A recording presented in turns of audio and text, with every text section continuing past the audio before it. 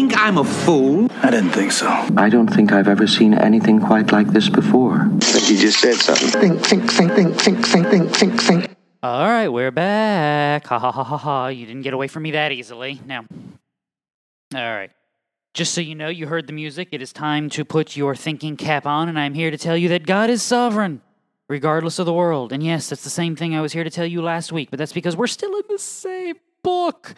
And I have a housekeeping thing we've got to deal with. I've got like clipboards and a tablet and a phone and a water bottle and like 19 sheets of paper, trying to keep this all straight in my brain. So, if you write this down later, this might make sense to you, but quick housekeeping thing because I wrote something down wrong last week, and because I trusted me to say what I wrote down, where did I put it? See, I can't even find where I wrote it down wrong. That's how good I'm doing. Yeah, for some reason known only to Jobu, I wrote Jehu's. I told you last week that he was 841 to 798, and then I looked down and saw that Jehoahaz was 814 to 798, and then I figured, well, that didn't make any sense, so I thought it might have been some co-regency thing. It wasn't. My own chart actually says Jehu was 841 to 814, and Jehoahaz was 814 to 798, so my bad. Got in a hurry, didn't look at my own notes the correct way, and said the wrong thing. You may take me out back and shoot me if you would, but I would prefer it if you didn't, so it'd make my life a little bit easier. So, when last we left, the great as the Israelites turn, apparently. So let's see, we had run from really Ahab's son were several generations down. So you ready? We have gone from Rehoboam to Abijah to Asa to Jehoshaphat to Joram to Ahaziah to Athaliah to Joash, which is also, let me make sure I don't say this wrong again. Let me see. Yeah, Joash, the non-evil king, the kid who is in there. You ready?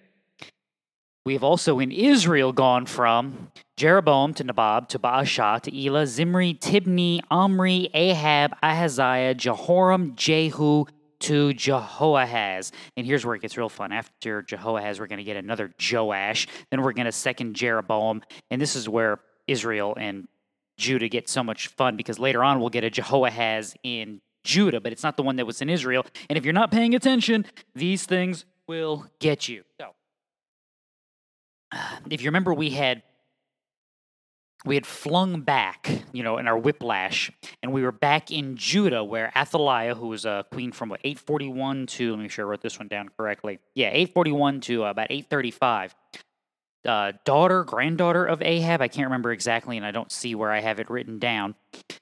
Wiping out things. This is, when people ask, why is Ahab the evil king par excellence when there were probably worse kings, and there may have been worse kings, it's not just him.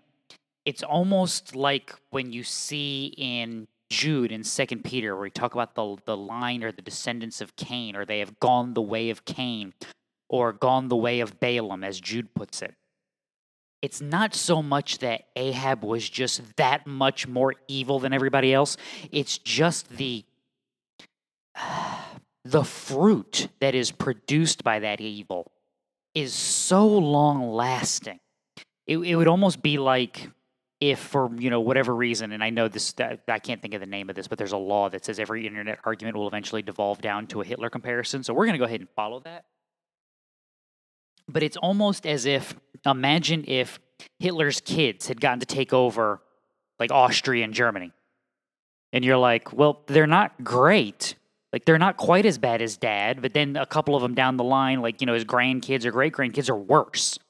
And you're sitting there going, man, Hitler was bad. Why do we keep comparing everybody to Hitler? Well, because he's the progenitor of this. He's the beginning of this line. And that's what you're really seeing with Israel. The other thing you're seeing is the overlap, the problem that you get Athaliah, a descendant of Ahab, who is king of Israel, on the throne of Judah, which means for all of our talk and all of our hope that Judah is going to produce Shiloh, the one to whom it belongs, from Genesis 49, you can't do that if you're working back and forth with the pagan nations around you. And in this instance, Israel is a northern kingdom.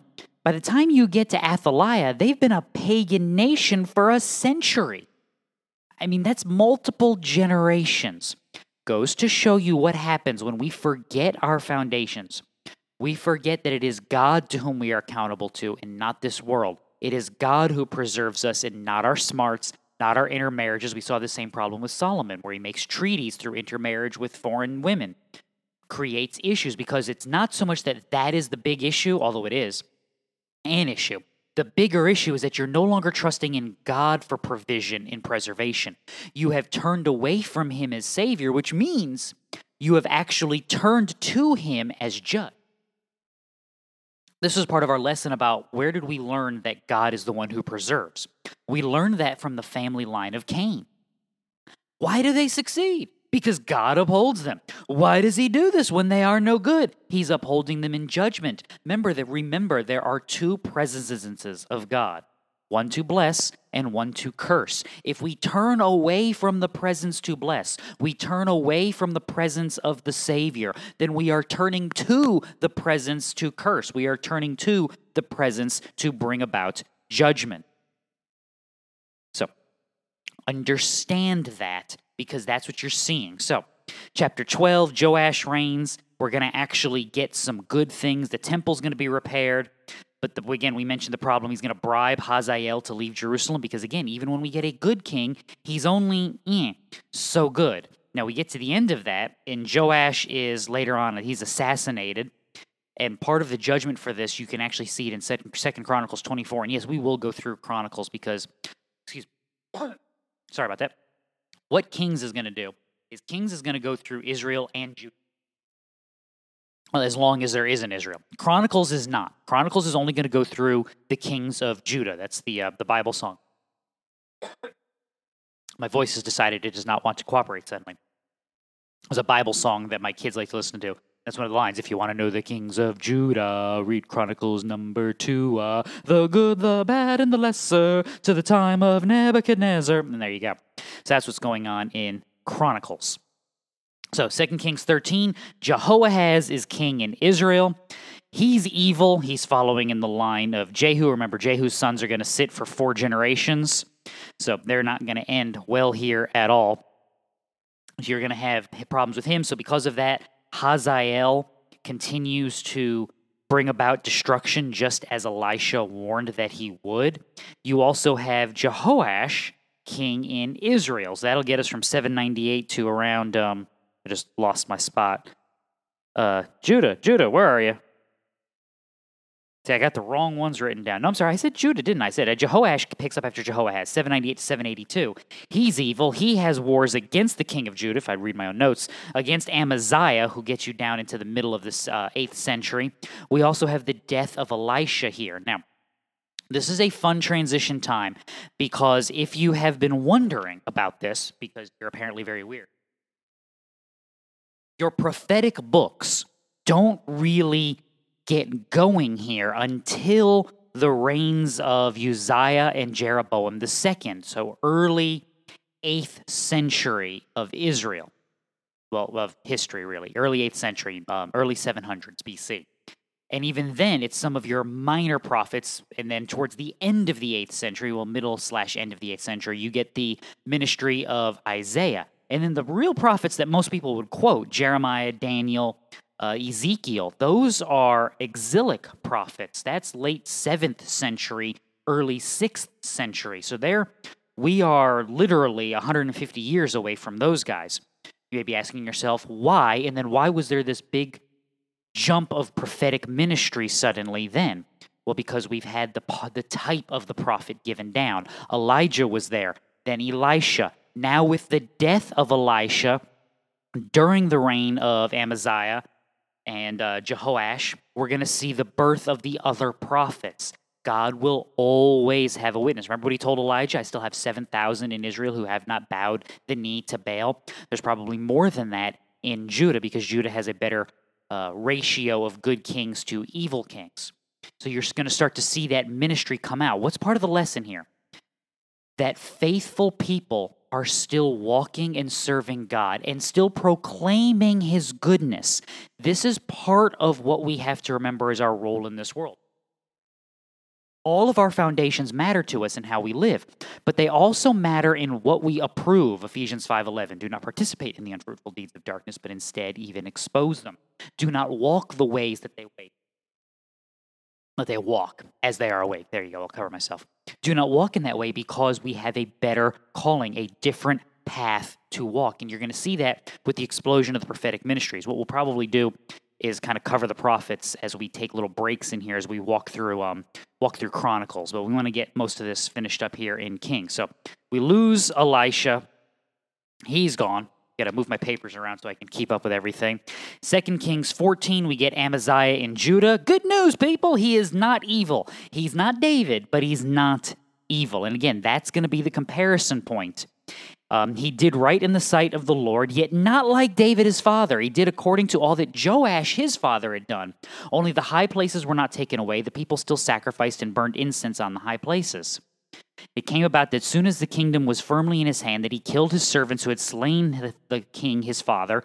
But the son of the slayers he did not put to death according to what is written in the book of the law of Moses, as the Lord commanded him, saying, the father shall not be put to death for the sons, nor the sons be put to death for the fathers, but each shall be put to death for his own sin. And that's important, because when we talk about, this is a conversation that came up in Sunday school class just this week, we talk about God visiting the sin on the third and fourth generation. That's not a direct punishment. You're punished for your sin. You're dealing with the consequences of dad and grandpa's sin. But you're not dealing with punishment. There's a difference between those two things.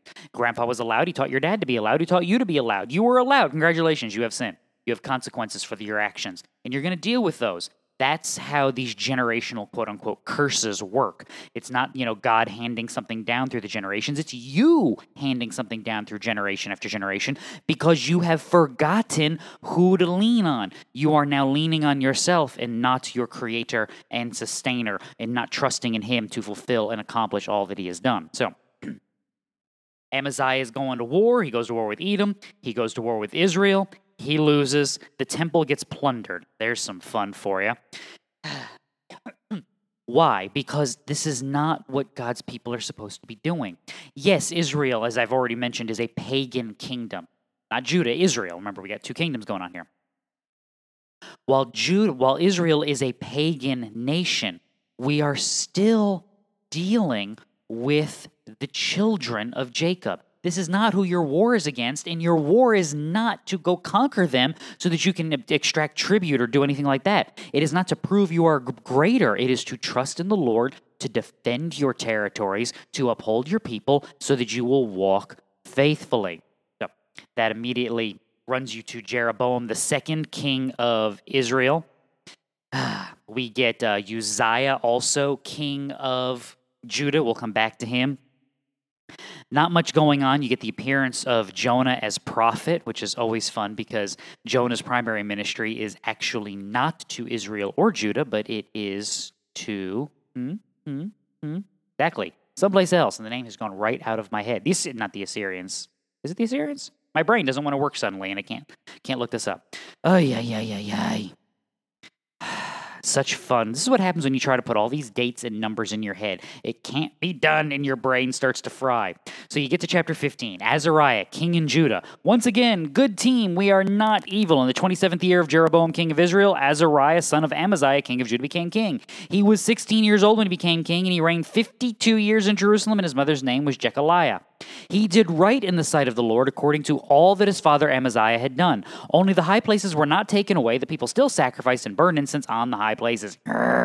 So the Lord struck the king so that he was a leper to the day of his death, and he lived in a separate house, while Jotham, the king's son, was over the household, judging the people of the land. So there you go. Here's where you start to get that co-regency. So Uzziah, who is Azariah, is 790 to 739. Jotham is 750 to 731. You're going, but this was a decent king. What happened? Well, I can tell you what happened. He wasn't good. And this is part of the lesson to be learned. Decent kings aren't enough. You are supposed to be leading God's people. Being okay is not good enough. Being perfect is the standard. And if you can't be perfect, you'd best be repentant and crying out and trusting in God. That's what we mean when we say, like his father David. That's what separates David from Saul, David from Ahab, David from Joash, David from Amaziah. It's the condition of the heart before the people. I mean, this is why Joash is executed or assassinated. He kills one of the prophets. He kills the priest. I mean, this was a good king, and we're killing and slaughtering priests. This is not how this is supposed to be. Even when we get the good ones, we're still dealing with idolatry. So we jump back. We end up, we go from Zechariah, final generation of Jehu there. He's evil. He's killed. He reigns for a year. Shalom, king in Israel, he lasts for a month. Menahem becomes king of Israel, or Menahem, depending on who you want to ask. He's evil. He bribes the Assyrians and then tries to tax the people to make up for it. He's killed by Pekah. Pekah becomes king. He's evil, and he loses a battle to Assyria by a gentleman by the name of Tiglath-Pileser, and he's killed by Hoshea. Don't you love it? And Hoshea will be the final king of Israel. Meanwhile, we get to Jotham in Judah, who is not evil, but once again, see if you notice a current theme. In the second year of Pekah, the son of Remaliah, king of Israel, Jotham, the king of Uzziah, king of Judah, became king. He was 25 years old when he became the king, and he reigned 16 years in Jerusalem, and his mother's name was Jerusha, the daughter of Zadok. He did what was right in the sight of the Lord. He did according to all that his father Uzziah had done. Only the high places were not taken away, and the people still sacrificed and burned incense on the high places. He built the upper gate of the house of the Lord, and now the rest of the acts of Jotham and all he did are they not written in the book of the Chronicles of the kings of Judah? And the answer to that is yes, they are. We're still not doing well here, are we? We're still not doing good. So, 16, we get Ahaz in Judah. He's evil. He sacrifices to Molech, which means he's literally burning infants alive in an effort to please a pagan deity. You say that 3 times fast. Go ahead. I dare you. Now, he pays the Assyrians also. Damascus is taken. There's a new altar built for the temple. I mean, all sorts of wonderful things going on here. So the Assyrians are on the march. They are spreading around. Ahaz is also Ahaziah, depending on who you want to ask. So 735 to 715, which means he is king in Judah during the fall of Israel, because the Assyrians are going to take out Israel in 721, 722, depending on which history book and how they count that. But I love this. The bronze altar, which was before the Lord, he brought from the front of the house, from between his altar and the house of the Lord, and he put it on the north side of his altar. Why does the king have his own altar in the temple? Because the temple's not been about Yahweh for a really long time. Because as long as there are the high places, the temple has not been about anything resembling the proper cultic worship of Israel. It has not been about the right offering of the sacrifices. It has not been about Yom Kippur. It has not been about the Passover. It has not been about tabernacles. It has not been about any of that. It has been about the cult that comes about with the king. So, the rest of the acts of Ahaz which he did, are they not written in the book of the Chronicles of the kings of Judah? So Ahaz slept with his fathers and was buried with his fathers in the city of David, and his son Hezekiah reigned in his place. All right, we like Hezekiah, so we're not going to talk about him. I'm not making this up. 12th year of Ahaz, king of Judah, Hoshea, son of Elah, became king over Israel in Samaria. He's the last one. This would be about 732, and he reigns 9 years, so somewhere in that 730s range. He did evil in the sight of the Lord, not only as the kings of Israel who were before him. Shalmaneser, king of Assyria, came up against him, and Hoshea became his servant and paid him tribute. In other words, he's trying to stay alive. We've played this game before. But the king of Assyria found conspiracy in Hoshea, who had sent messengers to So, the king of Egypt, and who had offered no tribute to the king of Assyria, as he had done by year. So the king of Assyria shut him up and bound him in prison. The king of Assyria invaded the whole land and went up to Samaria and besieged it 3 years. So that's how you get 9 years as king from 732, which would be get you to 724. And then 3 years siege before we have the fall of Israel in 721. So Samaria is taken out. Israel is done for, and I love this part of I have written down here first. That's why I have 2 Kings 17. This came about, the fall of Samaria, the destruction of Israel, because the sons of Israel had sinned against the Lord their God, who had brought them up from the land of Egypt from under the hand of Pharaoh. And we would say, you think, this is going back just over 200 years. 200 years that God was patient with these people, that God sent them prophets. Remember, the majority of the ministry of Elijah and Elisha was in the northern kingdom of Israel. 200 years of witness, time of testimony, prophecy of Joel during this time, warning about the coming day of the Lord in judgment, prophecy of Obadiah, warning against the judgment upon Edom, the work of Jonah in being sent to the foreign nations to warn them of the repentance that they should need so that they would turn back. Nineveh is the city I couldn't think of earlier, by the way. The work of Amos, the work of Hosea, the work of Isaiah. I keep trying to get stuck with my British and saying Isaiah. The work of Isaiah, the work of Micah, beginning at the end of this reign, the end of this time. All of this work is beginning in the fall, in the utter capitulation and destruction of Israel. And always realize, as we got closer to this, Israel got worse. We went from long reigns, 20 years, 30 years in Israel to a year, a month, 10 years, 2 years.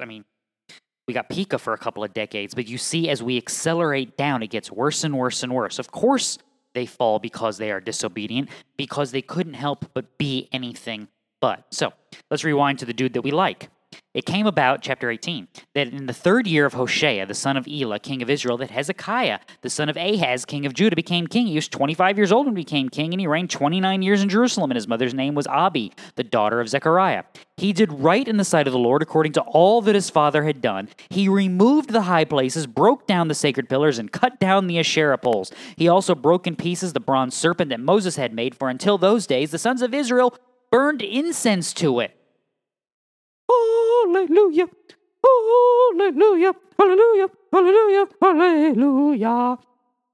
Bronze serpent is cool and all. I love that story. It's a great picture of Christ, and it's one of the things that Jesus uses in John 3 to demonstrate who he is and what he will do. As the bronze serpent was lifted up, so must the Son of Man also be lifted up, that all who may look upon him will believe and be saved. But when it becomes an idol, burn it. Burn it completely. And that's what Hezekiah did. We finally removed the high places. We finally moved the cultic worship of Ashtaroth and all of that garbage. We're finally getting back to actual right worship in Israel. Don't think it's any coincidence that this is the ministry time of Isaiah. Isaiah runs from around 740 to 680. Hezekiah from 715 to 686. I don't think that's any coincidence here, that as we get the next of the great prophets that everybody knows, that we start to see good things. So because of this, they're given victory in battle. They rebel against Assyria, and the Assyrians are wiped out by God in chapter 19. You may be wondering why. God knew that at some point Judah would fall. We saw that in the ministry of Isaiah. But why not the Assyrians? And the answer is preservation. Who's the preserver? God is. What is he doing? He is working with precision over the long haul to accomplish all that he has said that he will do. The Assyrians destroyed national heritage. That's why when you get to the New Testament, the Samaritans are considered a non-Israelite people. Because what the Assyrians do is they move you around so much that you almost can't help but intermarry and intermingle. They want to destroy culture. If you don't have your own distinct culture, you can't help but be an Assyrian. That would be devastating for a people that are waiting for a king from the line of Judah. How would we know who's the line of Judah? Would that line be protected? Would it be upheld? How will we know who the Messiah is? We won't know any of this. We won't be able to prove it, and we'll all be stuck in limbo. It's the Babylonians who are allowed to take down Judah because the Babylonians preserve local cultures. They preserve the best and the brightest, and they uphold the individual nations as long as they are obedient, meaning they would uphold what God is planning. They are instruments for God's judgment. And once again, the prophets tell you just as much. Jeremiah tells you this. Ezekiel explains this. Isaiah talks about how he will call out Nebuchadnezzar. They were instruments of God's judgment to accomplish what he wants.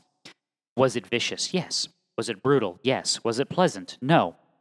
Was it precisely what God seeks to do to accomplish the salvation and sanctification of his people? And the answer is yes. You see this. So, Hezekiah is spared. He gets his life extended, which is probably a bad plan. This is chapter 20. You're wondering, why do I say it's a bad plan? Because he's told he's going to get 15 extra years. Notice this. Manasseh was 12 years old when he became king, and he reigned 55 years in Jerusalem, and his mother's name was Hephzibah. Why does that matter? If Hezekiah's life is not extended by 15 years, Manasseh is never born. Why is that an issue? Well, because Hezekiah didn't play the long game. He was told that judgment would come, but he rejoiced because it wasn't going to come in his lifetime, so who cares? Which means if he's not taking that long-term view, what is he discipling? What is he teaching? He was a great king. What's his kid going to be? Manasseh did evil in the sight of the Lord according to the abominations of the nations whom the Lord dispossessed before the sons of Israel. He rebuilt the high places which Hezekiah his father destroyed. He erected pillars for Baal and made an Asherah, as Ahab king of Israel had done, and worshipped all the host of heaven and served them. He built altars in the house of the Lord, of which the Lord had said in Jerusalem, I will put my name. He built altars for all the host of heaven in the two courts of the house of the Lord. He made his sons pass through the fire, practiced witchcraft, used divination, dealt with mediums and spiritists. He did much evil in the sight of the Lord, provoking him to anger. This was the judgment that was promised. This is judgment being brought by God, and it's why it comes along. So, eventually he goes along. By the way, it's more than likely during Manasseh's reign that Isaiah is killed by being sawed in half. Isn't that nice? You get Ammon, king in Judah. He's evil. There's a conspiracy. He's killed, which leads us to Josiah. What does Josiah do? Well, he's an 8-year-old who takes over, which is good news. Because up until Manasseh, it seems like the younger we get the king, the better off he's going to be. Josiah is not evil. 8 years old when he became king in Israel, he ruled 31 years in Jerusalem. His mother's name was Jedidiah, the daughter of Adiah of Bozkath. He did right in the sight of the Lord and walked in all the way of his father David, nor did he turn aside to the right or to the left. This is good news. What do we start to do now then? We repair the temple. What do we find? We find the book of the law. We find Moses. Uh-oh. Why do I say uh-oh? Because they realize that after reading it, we're in trouble, people. We're in big trouble. Big trouble. We should have been doing all of this stuff. We're not doing any of it, which might explain why we had 50 some odd years of Manasseh ruling over the people. So what do? We get some reforms. The temple's purified. The cultic brothels are removed. Don't you love that? They were actually running brothels out of the temple for Baal and Asherah worship. Isn't that lovely? He purposely defiles the high places. He takes out all the other altars, reinstitutes the Passover. Why would that be a big deal? The Passover was literally the annual reminder for Israel that it is God who saves, preserves, and accomplishes all of these things. It is literally the annual festival of foundation, reminding you of all the things. This is what communion is supposed to be for you, Christian, that there is a sacrifice for sins in Christ, and it is good that God, who has upheld you this long, has saved you in Christ. He will be faithful. He will continue to uphold you. He will sanctify you, and you will persevere by his grace to the end, because he has lost none of his. That's what Passover was supposed to be for Israel. That's what communion, the supper, is supposed to be for the Christian. This is what we are supposed to be reminded of, because how else do you stand up against evil in the world? You don't.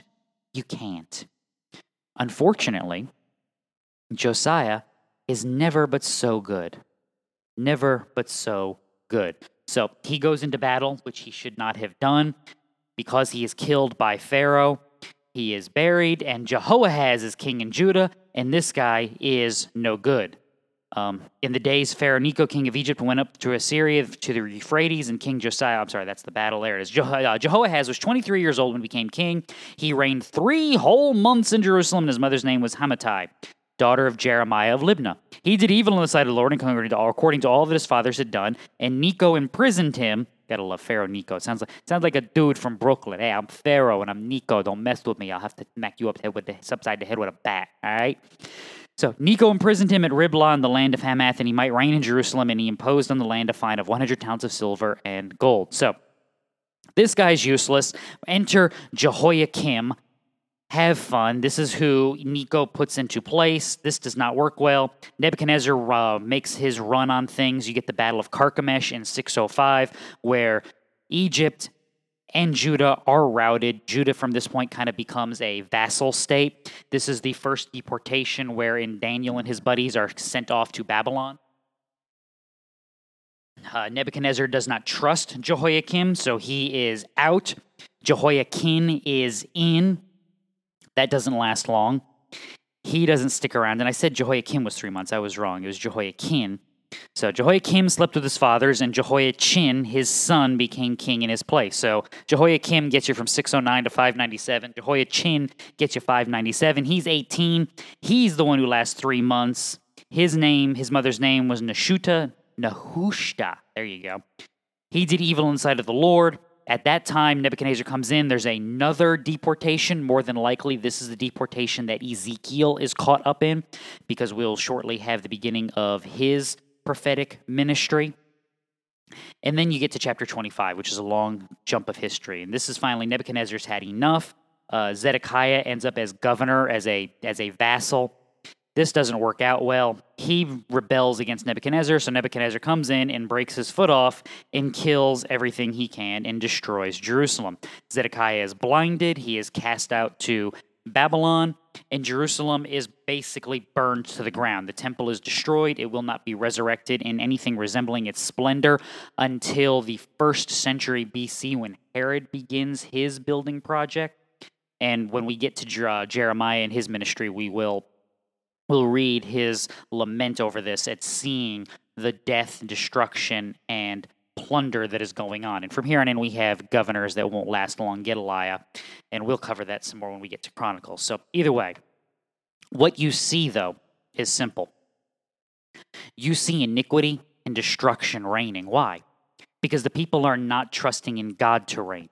Don't trust in God. You have turned away from the presence of the Savior. You have turned towards the presence of judgment.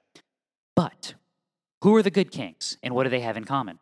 They recognize that they are dependent upon God. Why would we be dependent upon God? Because he has made all things. If we are dependent upon him, then we need him to preserve us. And if he is going to preserve us, then we must trust in him as Savior for everything. And because we are trusting in him, we know that he will remain faithful and he will accomplish all that he has promised to do. Therefore, we can trust him to cleanse us and to walk with us and to uphold us. When we don't walk according to those things, bad things happen. And Christian, nothing has changed. You want to understand why your nation is a mess?